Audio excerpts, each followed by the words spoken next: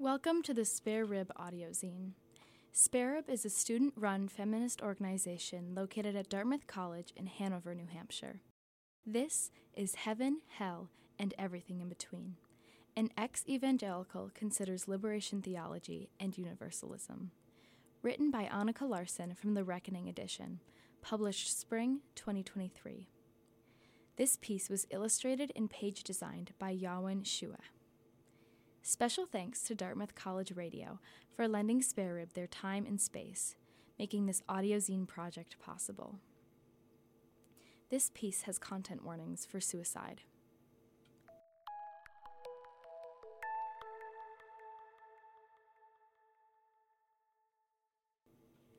Growing up evangelical, I often considered the question of death.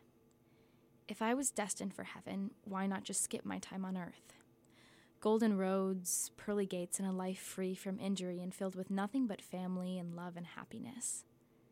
After one session of a kids' Bible program I attended weekly, I approached one of the leaders to ask her why Christians didn't all just kill each other to go to heaven sooner. Not surprisingly, the question didn't go over well. I don't remember much of what she said, only her flustered demeanor and disturbed, almost angry tone.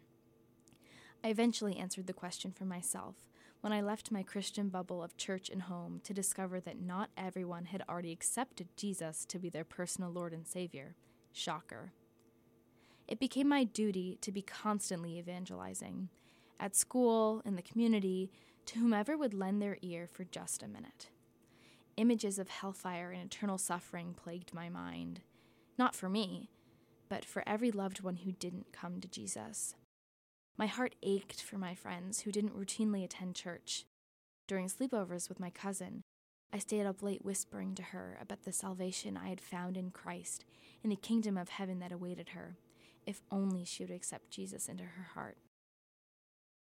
At 19, I stand at the end of what has been a 5-year-long process of reckoning with my faith and unlearning much of what I internalized as a kid.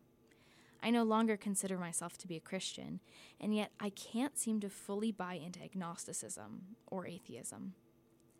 Maybe I haven't fully unlearned everything yet, or maybe it's just the way I am. For so long, being a Christian was fundamental to my personhood. It constituted who I was, how I acted, the friends I made, the goals I had, the values I held. And now, I feel as if I exist in some sort of limbo between Christianity and agnosticism. Maybe I'm not Christian in my beliefs, but I'm Christian in an almost cultural way.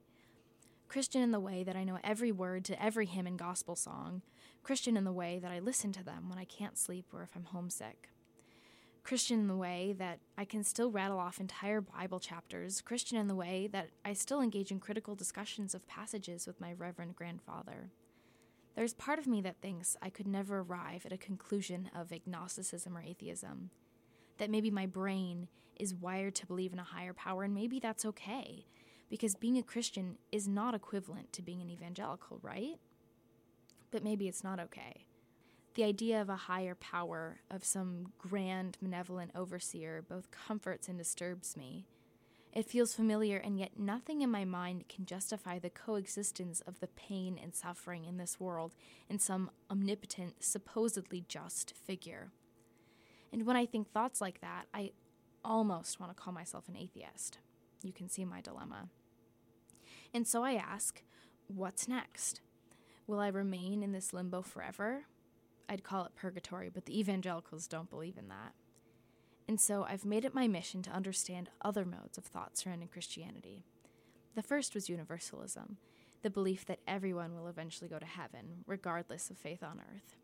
Rob Bell, proclaimed a universalist not by himself, but by leaders within the evangelical church, questions the teachings of traditional Christianity in his book, Love Wins, at the heart of life's big questions, asking, does God punish people for an infinite amount of years with eternal torment for the things they did in their few finite years of life? And why does God tell us that we have to forgive everyone, including our enemies, and then he doesn't do the same with sinners going to hell? These spurred questions of my own. Why would God's mercy be limited? How is hell a just concept, in any sense? Isn't God supposed to be just? It doesn't make any sense for hell and a just God to coexist, but then what is the answer? Is the answer that God doesn't exist at all? Or is the answer that he does exist, but not as an all-powerful being?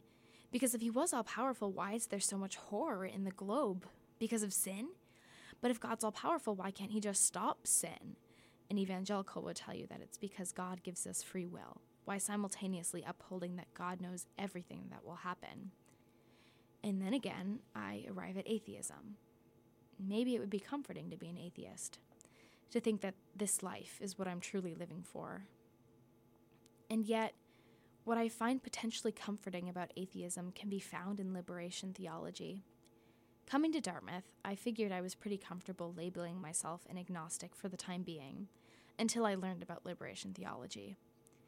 A kind of hybrid Catholic Marxism, liberation theology envisioned the kingdom of God not only as the beyond, but as something among us already, in a country where there's justice, where there's respect for human rights, and there's food and schools for everybody, in a little community where we love each other. The radical possibility of attaining this kingdom on earth prompted collective action from believers to destroy hierarchy and pursue social justice.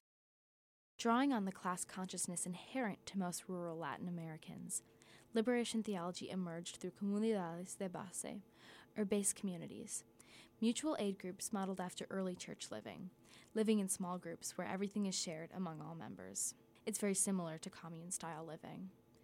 The ideals and followers of liberation theology profoundly impacted the Sandinista revolution in Nicaragua and El Salvador.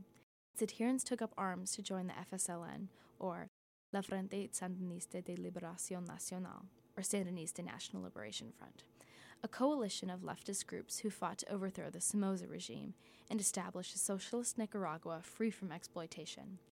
Not that this was entirely what happened, but that was the goal. Borrowing heavily from the practices of liberation theology, Sandinista praxis was a form of Christian praxis, notably appropriating the values of destruction of hierarchy and education for all. Never before had I considered Christianity to be a radical, people-centered ideology, and yet here was this biblical interpretation that challenged everything I understood Christianity to be. I felt almost liberated learning about it. Could I subscribe to liberation theology? Is that something I want to do? How would I reconcile my doubts about Christianity? How does one even practice liberation theology? Whether or not I subscribe to the theology half of liberation theology, I want to live in a world where there's justice, where there's respect for human rights, and there's food and schools for everybody, in a little community where we love each other. None of my questions can be answered overnight, or even be answered by Marxist Catholicism, so for now, I guess I'll sit with my questions and challenge my conceptions of heaven and hell, although the not knowing is certainly uncomfortable. Maybe pearly gates await me at the end of life, but maybe nothing does. Maybe this is all we have, but maybe it's not.